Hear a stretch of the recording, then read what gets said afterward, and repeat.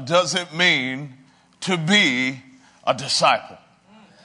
And we're going to get through as much of it as we can today. And the next Sunday, well, if we need to finish it off, we'll finish it off next Sunday. And also what I'd like to do next Sunday is get into the very important aspect of making disciples.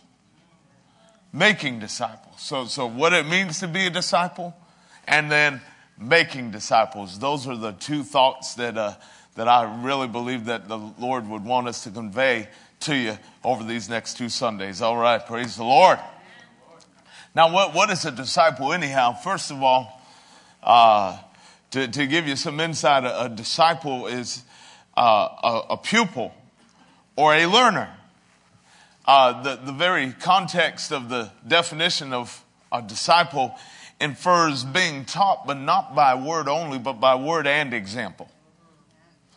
How many of you understand that some things are taught and some things are caught? Hey, yeah.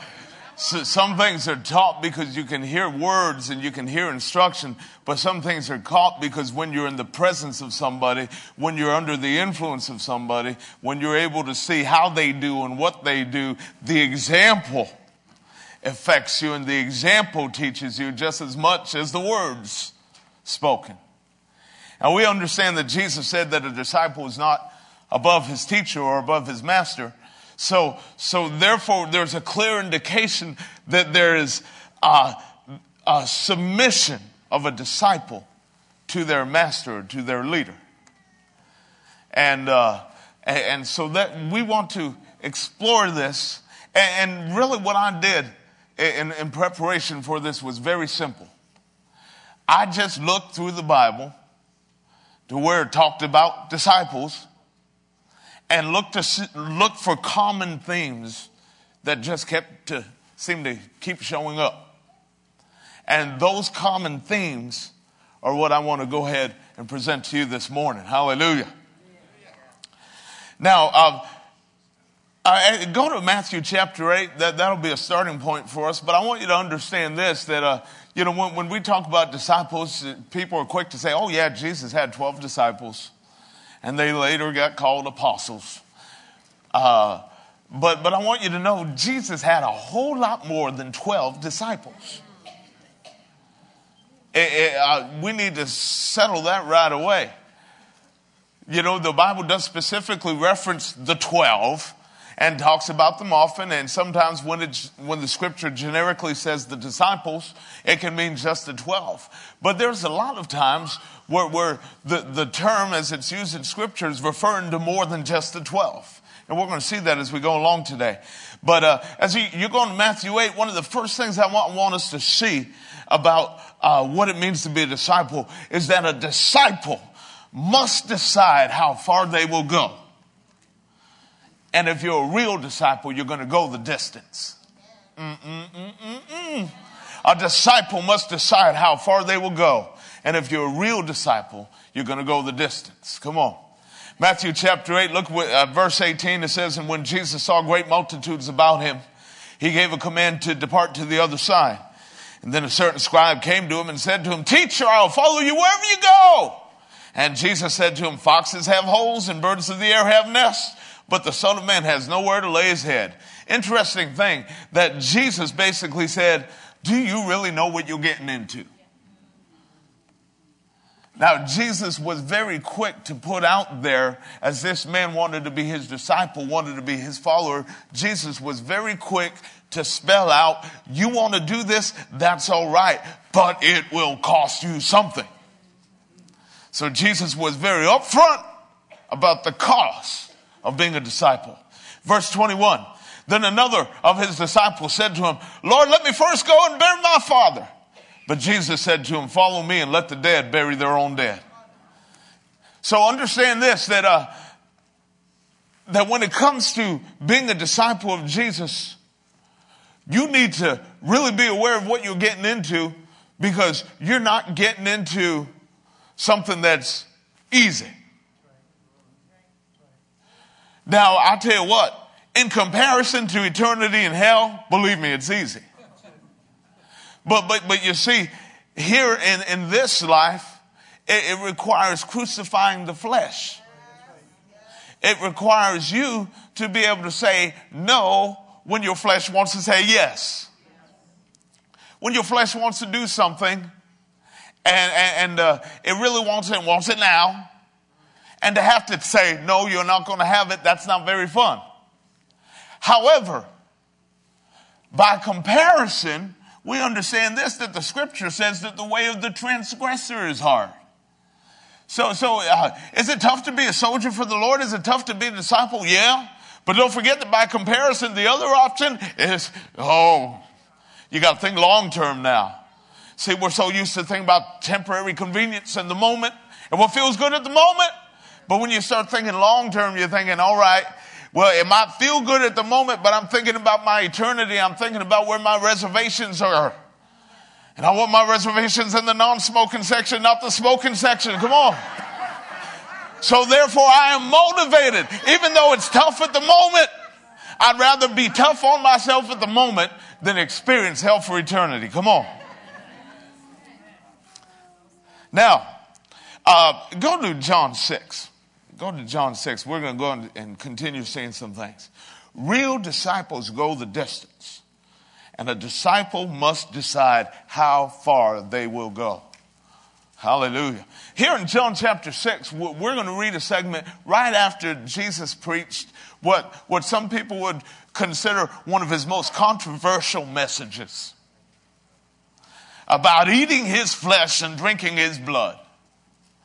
And you got all the people in the crowd saying, how's this man going to give us his flesh to eat and his blood to drink? And totally missing what Jesus was saying. John chapter 6, look at verse 60. Therefore, many of his, what's that word? Disciples. When they heard this sermon about eating my flesh and drinking my blood, they said, this is a hard saying. Who can understand it? And when Jesus knew in himself that his disciples complained about this, he said to them, does this offend you? What then if you should see the Son of Man ascend where he was before? It is the Spirit who gives life. The flesh profits nothing. The words I speak to you are spirit, they are life. But there are some of you who do not believe. For Jesus knew from the beginning who they were who did not believe and who would betray him. Now think about this. These are people who are identified as disciples, and Jesus says to them, there are some of you who do not believe. Think about that.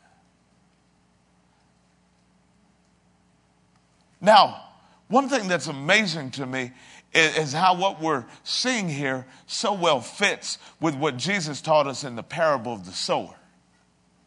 How many remember the parable of the sower and the various kinds of ground? And the ground on the wayside where the birds came and ate it up right away. The stony ground, the thorny ground, and the good ground. You see in the interaction, even with people called disciples, the various kinds of ground that Jesus described in that parable of the sower.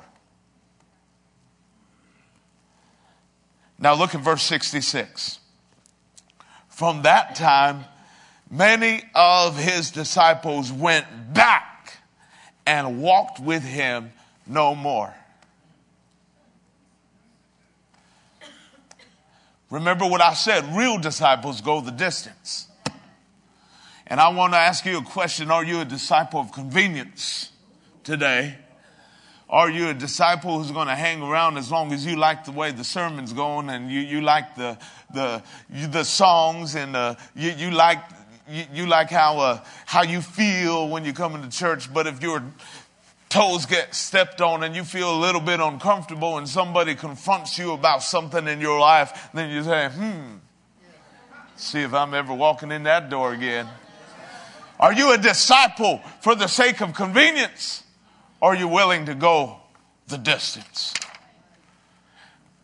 You know, it's interesting over in John chapter 2. It mentions Jesus performing his first miracle at the wedding feast in Cana of Galilee, where he turned water into wine. And it says that he manifested his glory and his disciples believed in him. But then later in the chapter it said that he was in Jerusalem at the Passover during the feast. And it said that many believed in his name when they saw the signs that he did. They believed in his name. But it says something very interesting at the end of John chapter 2 that you need to take note of. It said, but Jesus did not commit himself to them because he knew all men. In other words, Jesus did not get all that excited just because somebody believed. Because Jesus knew that even disciples who believe today and are excited today may not stand the test of time. Now, I got to tell you, later this year, I would have had the privilege of serving God in this house for 22 years. And I want you to know that over the course of 22 years, I have seen lots of excited people.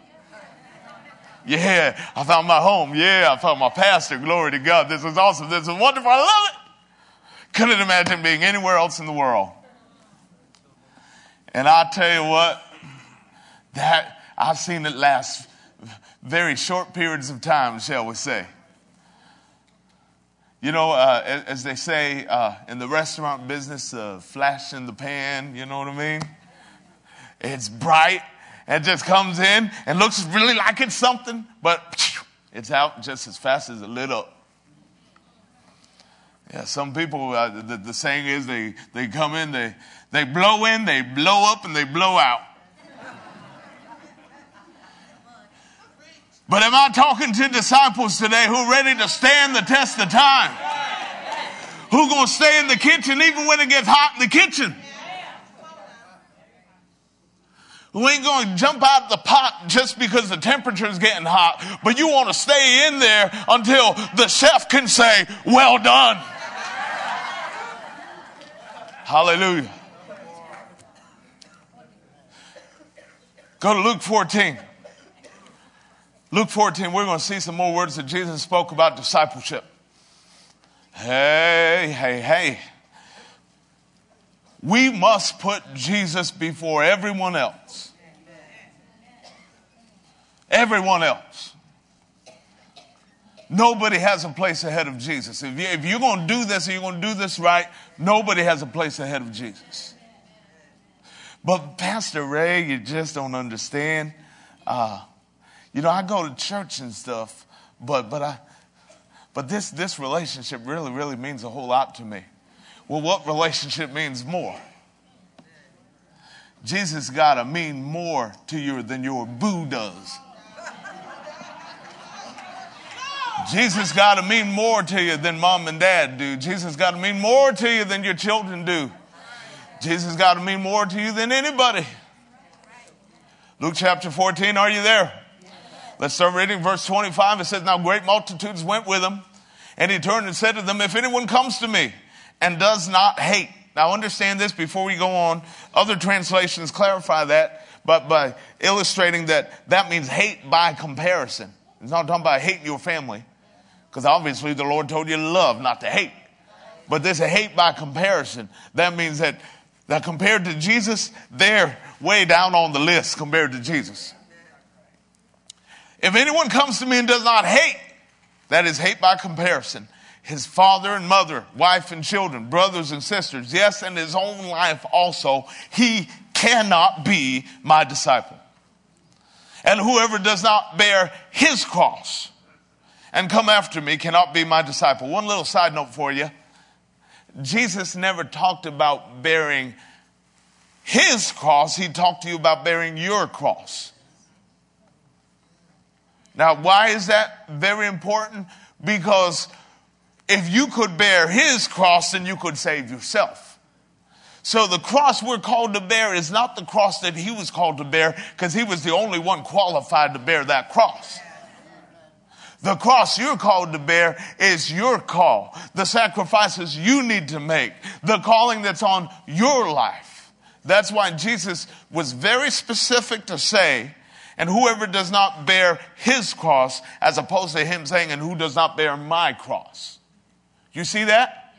That's really important because you can't bear his. Only he could bear his, and thank God he did it. But you are called to bear yours. So once again, verse 27, and whoever does not bear his cross and come after me cannot be my disciple. For which of you intending to build a tower does not sit down first and count the cost, whether he has enough to finish it? Lest after he's laid the foundation and is not able to finish, all who see it begin to mock him, saying, this man began to build, was not able to finish. Or what king going to make war against another king does not sit down first and consider whether he is able with 10,000 to meet him who comes against him with 20,000? Or else while the other is still a great way off, he sends a delegation and asks conditions of peace. So likewise, whoever of you does not forsake all that he has cannot be my disciple. Now, a lot of people hear those words of Jesus and respond in a negative way to it. Like, oh, it costs so much. I don't know if I could ever do that. Jesus, you're asking so much of me. I don't know if I can go ahead and give you that much. But I want to break this down. I got to tell you that in my eyes, that's one of the most positive things in the whole Bible. Because you know what? It's positive because it makes it crystal clear. There's no fuzziness about it. So I can just know without doubt, without any fuzzy thinking or anything that's not clear in my way of seeing it. I can just know that if I'm going to go this way, this is what it means. And if I'm going to go this way, then I can go ahead and have a whole lot of other things, but I'm not going to have that. I can go ahead and keep my relationships and keep LaQuisha on the side and do all that other stuff that I want to do. But if I'm doing that, I can't go this way. Come on. So this is very clear. This is very concise. This makes it easy to make a decision.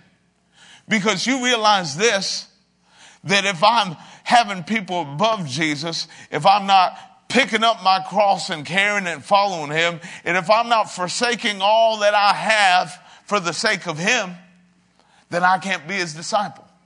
So if I want to be his disciple, I need to go ahead and do these things.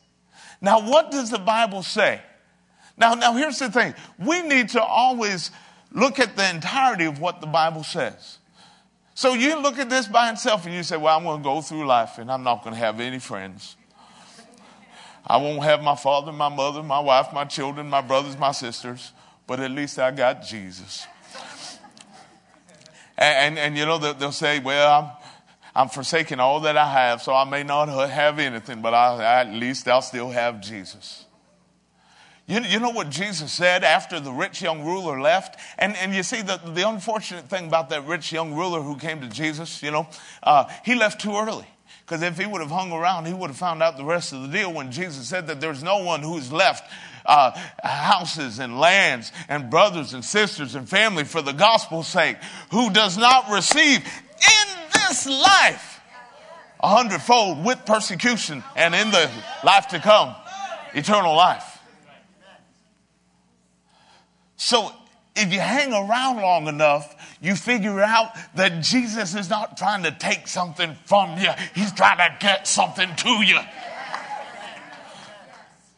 That's why you can't cut out on the sermon too early. Because you got to hear the rest of the story. So we see disciples must decide how far they will go, and real disciples go the distance. Also notice this, disciples are productive. Someone say disciples are productive. They get orders, they get missions, and they get assignments, and they carry them out. I said they get orders, missions, and assignments, and they carry them out. You know, Jesus said in John chapter 15, verse 8, he said, by this my Father is glorified, that you bear much fruit, so you will be my disciples. A clear indicator of being a disciple means you're bearing fruit. It means you're being productive. You know, it's interesting. We see several instances throughout the gospel. We see over in Matthew 10, in the first 5 verses, we see that Jesus called his 12 disciples to him, and he gave them power over unclean spirits to cast them out, to heal sickness and disease. And he sent them out and gave them commands, sent them out on a mission. So we see Jesus spiritually equipping them with power to go and exercise that power and that authority over the works of the enemy. We see the Great Commission of Matthew chapter 28, the last 2 verses of the Gospel of Matthew, where he said, "Go therefore and make disciples of all nations, baptizing them in the name of the Father, the Son, and the Holy Ghost, and teaching them to observe everything that I've commanded you."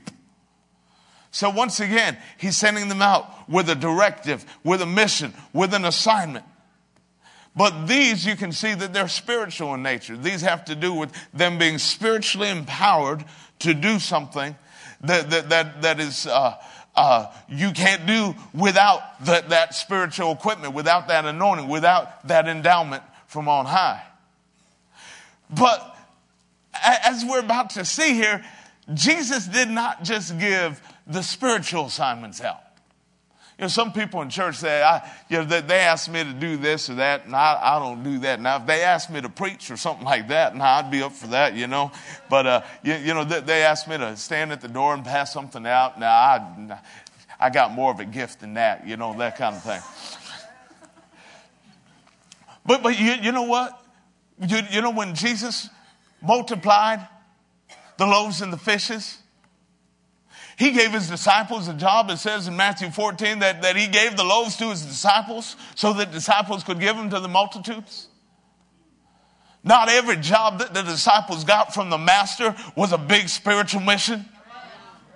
Hey, God, I feel like preaching. Sometimes you just got a job that had to be done. Sometimes, like in that case with the loaves and the fishes, I call it practical participation in a supernatural process. Practical participation in a supernatural process. Yeah, there were 5 loaves and 2 fishes. And then suddenly there was enough loaves and fishes to feed the whole crowd that was there. But Jesus' job for these guys was take the food and make sure everybody gets some. How deep and spiritual is that? These disciples got a job that just simply needed to get done. You know, over in Mark 11, right at the beginning of the chapter, we see Jesus sending out 2 of his disciples and said, hey, you're going to go into the city and you're going to find a colt tied. And said, when you find that colt tied, go ahead, loose it and bring it. And if anybody asks you any questions, just tell them the Lord has need of it. A practical thing that needs to get done. Go get me a colt so I can ride it into the city of Jerusalem. He said, you're going to find the colt tied up. Now, I think we need to have some other colts tied up a little bit later today. Come on, somebody. We'll preach a little football at you right now. Hey. Come on. All right. Now, I know there's somebody, if you weren't listening, you just started listening. Someone said, oh, yeah, come on, preach it, man. All right. And think about this. That also later on, we saw that in Mark 11, but in Mark 14, he sent the disciples out on another mission. What was it? Go, you're going to find somebody carrying a big pitcher of water. He's going up to an upper room. Follow him into that upper room. And when you get there, you say, the Lord has need of this room so that he can have his Passover with his disciples. And he said, there, make ready. Which means you're not just going to book the room, but then you got to go over to Stop and Shop and get the food and set the table and get everything set up too. Practical details. We talked about practical participation in the supernatural process. Come on, can you see the usher in the prayer line? And somebody getting prayed for and receiving the power of God into them and falling out under the power. And then there's the usher right there to catch them. That's called practical participation in a supernatural process. You think about somebody in the nursery singing Jesus Loves Me into the ear of that little baby. That's the spiritual part of it, the supernatural part of it. But then along with that supernatural part and that wonderful spiritual part and that beautiful moment of singing Jesus Loves Me, baby starts to fill the air with a different kind of atmosphere. And there's got to be some changing going on. That's called practical participation in a supernatural process. But I want you to hear this and get this. True disciples accept the simple and the practical assignments given with the same zeal as they would the assignments that seem more exciting and adventurous. Oh, let me say it to somebody again. True disciples accept the simple and practical assignments given with the same zeal as they would the assignments that seem more exciting and adventurous. Amen. Amen. Amen. Let these sayings sink deep down into your ears. Number 3, disciples are seekers. Disciples are seekers. Go to Mark 7. Few things I can reference to you. Matthew 18:1, it said that the disciples came to Jesus saying, "Who then is greatest in the kingdom of heaven?" They were asking a question. Over in Matthew 24, he sat on the Mount of Olives and the disciples came to him privately and started asking him questions. When will these things be? What will be the sign of your coming at the end of the age? The disciples were seekers. They wanted to get more detail. They wanted to be inquisitive with Jesus. Mark chapter 7, look verse 17. It said, when he entered a house away from the crowd, his disciples asked him concerning the parable. There's a theme here. Go to chapter 9. Mark chapter 9, verse 28. 9:28 says this, and when he had come into the house, his disciples asked him privately, why could we not cast it out? That's the case where you had the man with the son who was possessed, and the disciples could not cast him out. Jesus rebuked them for their faithlessness and went and cast it out. And then they came to Jesus and said, all right, Lord, now that it's over, we want to know, why couldn't we cast it out? They were inquisitive. They were seeking knowledge. Mark 10, the very next chapter. Mark 10 and verse 10. It says, in the house, his disciples also asked him again about the same matter. And Jesus was just talking prior to that about marriage and divorce. So we see a pattern of the inquisitive nature of a real disciple. Come on. Over in Luke 11:1, the disciples said, Lord, teach us to pray. Over in chapter 9 of John, when they were in the temple, there was the blind man there. The man who was born blind. And they were inquisitive. They said, well, Lord, who sinned that caused this to happen? They were asking questions. They were looking to gather some information.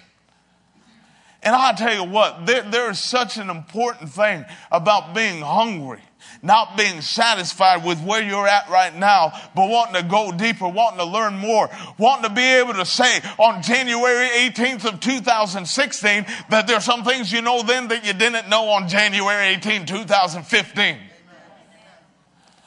I'm concerned with a trend of people being content with where they are and saying, well, I should know that a little bit better. And then the next time you talk to them, I should know that a little bit better. And it just keeps on going. It's like, well, you knew you had a lack of knowledge in that area a year ago. Why didn't you go ahead and do something about it?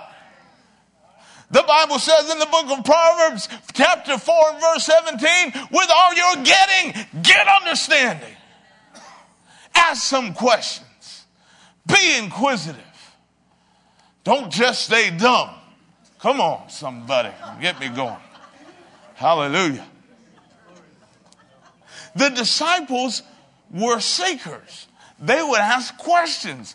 They wanted answers. See, the crowds got to hear a parable, and then they'd come around and saying, all right, Lord, we got the parable. Now give us a little more scoop on what the parable means. Do you see that? And when the disciples showed hunger, the master was inclined to share knowledge with them. So as you have hungry disciples, then you've got a master who's inclined to share more. Why? Because Matthew 5 says, blessed are those who hunger and thirst for righteousness, for they shall be filled. So when there's a hunger and a thirst, there's a filling. But where there's not a hunger and a thirst, hey, the Bible even says it, let him that's ignorant be ignorant still. If you want to stay that way, the Lord will let you stay that way. But why would you want to stay that way? Why stay ignorant when you have a connection with the Master and you can find out the things that you don't yet know, that you need to know for the road ahead of you? Come on. I'll tell you, there's people that say, well, I just don't understand what Pastor John meant by that. And, they'll go ahead and talk to somebody in the congregation and say, I just don't get that. That's over my head. And you know what? That person never called the office to say, hey, you know what? There's something that I want to understand a little bit more. That person never hooks up with the Connect group later and say, hey, Pastor said this and I don't know much about that, but I'd like to learn a little bit more. No, they're just complaining that's over my head. I don't get it.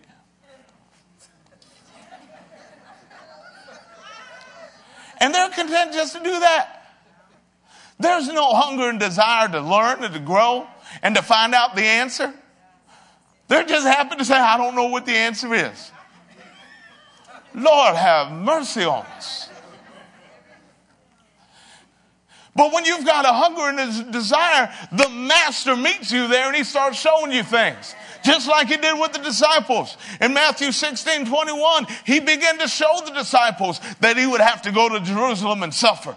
In Matthew 20, it said he took the 12 disciples aside on the road. They were going down the road. He said, hold on a minute, guys, let's go in the breakdown lane. And this is what's about to happen. He took them aside and he showed them things. The scripture says in Mark 4, after the parable of the sower, that when they were alone, when the crowd was gone, when church was dismissed, when they were alone, it says in Mark 4:34 that he explained all things to his disciples. It's interesting. With the rich young ruler that I referenced earlier, we see Jesus saying, how hard is it for those who have riches to enter the kingdom of God? And then the disciples were astonished and say, oh boy, I got money in my bank. That must mean I'm in trouble. But then Jesus clarified it. He gave further instruction. He said, children, how hard is it for those that trust in riches to enter the kingdom of God? And then they all had a look of relief on their face. But what happened? The Master, because there was a hunger and a thirst for knowledge in the disciples, the Master accommodated that and regularly took them aside and revealed things to them. Even, how many of you ever heard of the widow's mite? The widow's mite is the story of this little old lady who was in the temple where everybody with their bling bling on was going and putting their big offerings in. And this little old lady hunched over with 2 little coins that it's like putting 2 cents in the offering. And she come put 2 cents in the offering. And you know what? The casual observer would have totally missed it. But what did Jesus do? Jesus called his disciples over. Said, boys, check this out. Watch this. And they don't even know what's going on. But Jesus said, let me enlighten you here. See, all these other people, they're giving out of their extra. They're giving what they ain't going to miss. But this girl here, she just put in there her whole living. She just put in there everything she had. And so when the Master starts showing you things, he'll give you insight into things that the casual observer would miss. Hallelujah. Let's go on. Disciples are there for a brother in need or a sister in need. Disciples are there for a brother or sister in need. You know, Jesus said in John 13:35, and this is one to remember, this is one to live by. He said, by this, all will know that you are my disciples if you have love one for another. That the number one indicator whereby everybody on planet Earth can figure out that you're a disciple of Jesus is you've got love for one another. Why don't you go over to Acts chapter 9? And let me share this with you. There's instances of some amazing hospitality regarding the disciples in the book of Acts. When Saul first got saved, Saul, who later became known as the Apostle Paul, in Acts chapter 9, it says that he spent some days with the disciples at Damascus. In Acts chapter 14, the missions team stayed a long time with the disciples. Acts chapter 20, the disciples came together to break bread. Acts chapter 21, verse 4, they found disciples and stayed there 7 days. Acts chapter 21 talks about an early disciple or an old disciple named Mnason of Cyprus. And they lodged with him. So there was something hospitable about the disciples. There was something about them that was opening up their lives and opening up their homes. Disciples were hospitable. But I want you to see these amazing things about disciples being there for a brother in need. Acts chapter 9, look at verse 23. This is talking about Saul, that we know better as Paul. Verse 23, now after many days were passed, the Jews plotted to kill him. But their plot became known to Saul, and they watched the gates day and night to kill him. Then the disciples took him by night and let him down through the wall in a large basket. The disciples were there for a brother in need. A brother who, if he walked out the door and went the usual route, he'd have had a target on his head. But the disciples said, no, we're not going to let this man who just come into the kingdom of God and can exercise so much influence for the kingdom of God. We're not going to let him go out into the street and be mincemeat right away. We're going to get him out of here one way or the other. We're going to have his back. Look in Acts chapter 11, just a few pages over. Acts chapter 11. Hallelujah. Verse 27 of Acts 11, it says, and in these days prophets came from Jerusalem to Antioch. And then one of them, named Agabus, stood up and showed by the Spirit that there was going to be a great famine throughout all the world, which also happened in the days of Claudius Caesar. Then the disciples, come on, here's the disciples at work again, each according to his ability, determined to send relief to the brethren dwelling in Judea. See, this is talking about disciples being there for their brothers in need.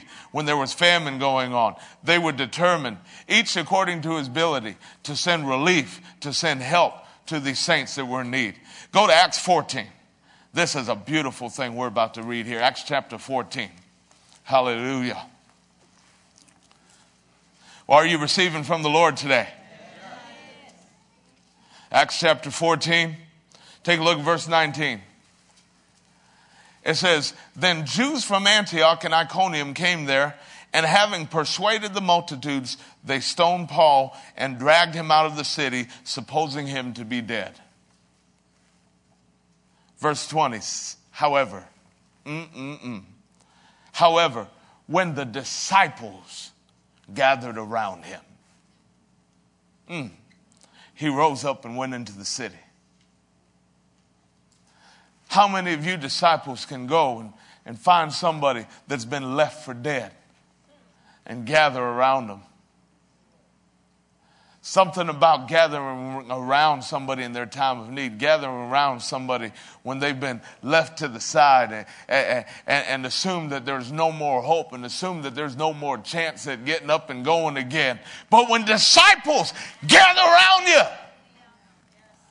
there's something about the strength and the love that comes out of a disciple in a brother's time of need that can infuse life and infuse strength into a situation. where a man who was left for dead got up and got going again. Hallelujah.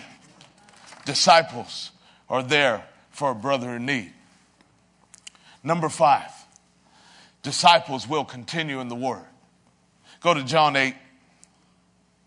John chapter 8. Disciples continue in the word. They keep on going. You know, over in Acts 14, verse 21 and 22, I'll read this to you as you turn into John 8. It said, and when they had preached the gospel to that city and made many disciples, they returned to Lystra, Iconium, and Antioch, strengthening the souls of the disciples, exhorting them to continue in the faith, and saying, we must through many tribulations enter the kingdom of God. So disciples were encouraged to continue in the faith. John chapter 8, verse 31, listen to the words of Jesus. You're going to see that same thought. Then Jesus said to those who believed him, if you abide, or continue, or remain, abide, continue, remain in my word, you are my disciples indeed. I love that word indeed. Because the ones that continue, they gain what I call indeed status. Now, those ones in John chapter 6 that didn't like Jesus' sermon got up and left. They didn't have indeed status. They thought, I'll be your disciple as long as I like what you're preaching. But the ones that continued in the word, they got indeed status. Say, you're continuing, you're sticking with it, you're hanging around, you're the real thing. You're not in this just for the nice weather. You're in this when it's stormy too. You're in this when it's tough. And you shall know the truth, and the truth shall make you free. Hallelujah. Glory to God. Continue in the word. As a matter of fact, along this line, it's another interesting thing that you see in the scripture, how the disciples so often is said that they remembered a word that was spoken in the past. They brought to remembrance a word that Jesus said or a word that was said about Jesus. And after the fact, they connected the dots. It's a beautiful thing. You know, right in John chapter 2. And you know what? You might as well go right there. John chapter 2.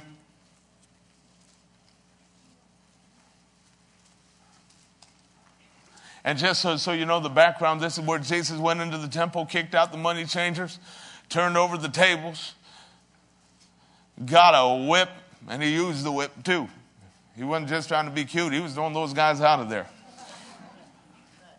And he said, take these things away, verse 16 in chapter 2. Do not make my Father's house a house of merchandise. Verse 17. Then his disciples remembered that it was written, zeal for your house has eaten me up.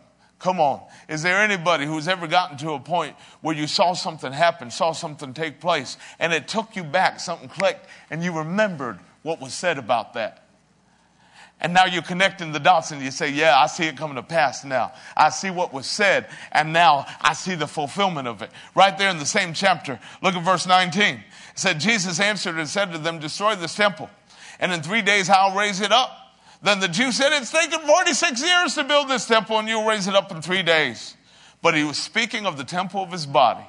Therefore, when he had risen from the dead, his disciples remembered that he had said this to them.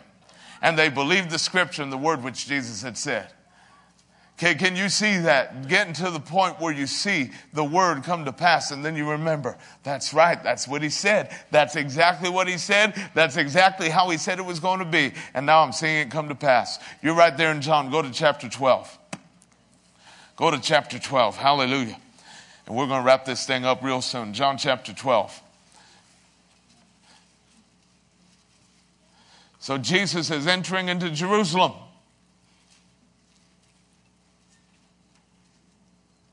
And it references the prophecy of the prophet Zechariah about the king coming into the city. In verse 16, it says, his disciples did not understand these things at first. But when Jesus was glorified, then they remembered that these things were written about him and that they had done these things to him. So, once again, when you continue in the Word, when you hold the Word in your heart and you keep the Word inside of you, there comes the point where you make the connection, where you don't see it, you don't see it, you don't see it, and then you see it, and it's like, yeah, that's what he said. That's what he meant back there when he said that. That's the thing he promised. That's the thing he said would come to pass. And it happened just like it said, just like he said it would. Just like over in Mark 11 with that fig tree. Jesus cursed that fig tree that didn't have any fruit on it. And the disciples heard it. And then they were going by the next day or a few days later, and Peter looked and remembered and said, Rabbi, look. He remembered what the Lord said. And talking about remembering what the Lord said, this can really help you out in your time of need, disciples. I want to just end with this today. In Acts chapter 12, James, the brother of John, was beheaded by King Herod. And Peter was in jail and was going to be next. And this was the night before Peter was supposed to be brought out to the people. And he's sleeping, chained between two soldiers. I don't know. You got to have some kind of peace to be sleeping and chained in between two soldiers, when you know that the next day is your date of execution. And so here he is, chained between two soldiers sleeping. So much so that when the angel came to him, it said the angel had to hit him to wake him up. You can read it for yourself in Acts chapter 12. The angel smote him on the side. Now, how could Peter, when he knows that his head's going to be on the block just like James' head was, the very next day be sleeping so peacefully, chained between two soldiers? Well, this is where it's very profitable for us disciples to remember the Word. Because Peter knew this, that just before Jesus' ascension, and you can look this up in the last chapter of the book of John, actually John 21, verse 18 and 19, you can see that right there, Jesus actually prophesied to him and said, when you're old, someone's going to take you where you'd rather not go. And he spoke something to him that was significant. He spoke something to him about the kind of death that he would die, but also that he was not going to be young when he died, but that he was going to be old when he died. So how could Peter sleep so peacefully, chained between two soldiers? Because he said, well, you know what? I'm not as young as I used to be, but I ain't old yet. And Jesus said, I'm hanging out until I'm old, and I ain't going to be old by tomorrow morning. So I know this, that whatever happens and however it gets done, I'm getting rescued out of this situation. Tomorrow's not my last day on earth. And how could he know it? Because he remembered the word that was spoken.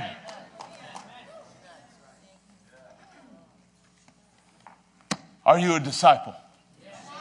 I said, are you a disciple? And if you're not, do you want to be?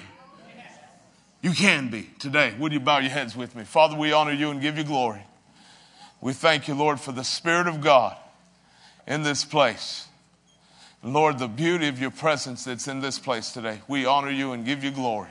And Father, I pray for everybody here that as they've heard the word, Lord, that the word is having an impact on their hearts. And Lord, that you are doing a great work in the lives of every individual in this place in Jesus' name.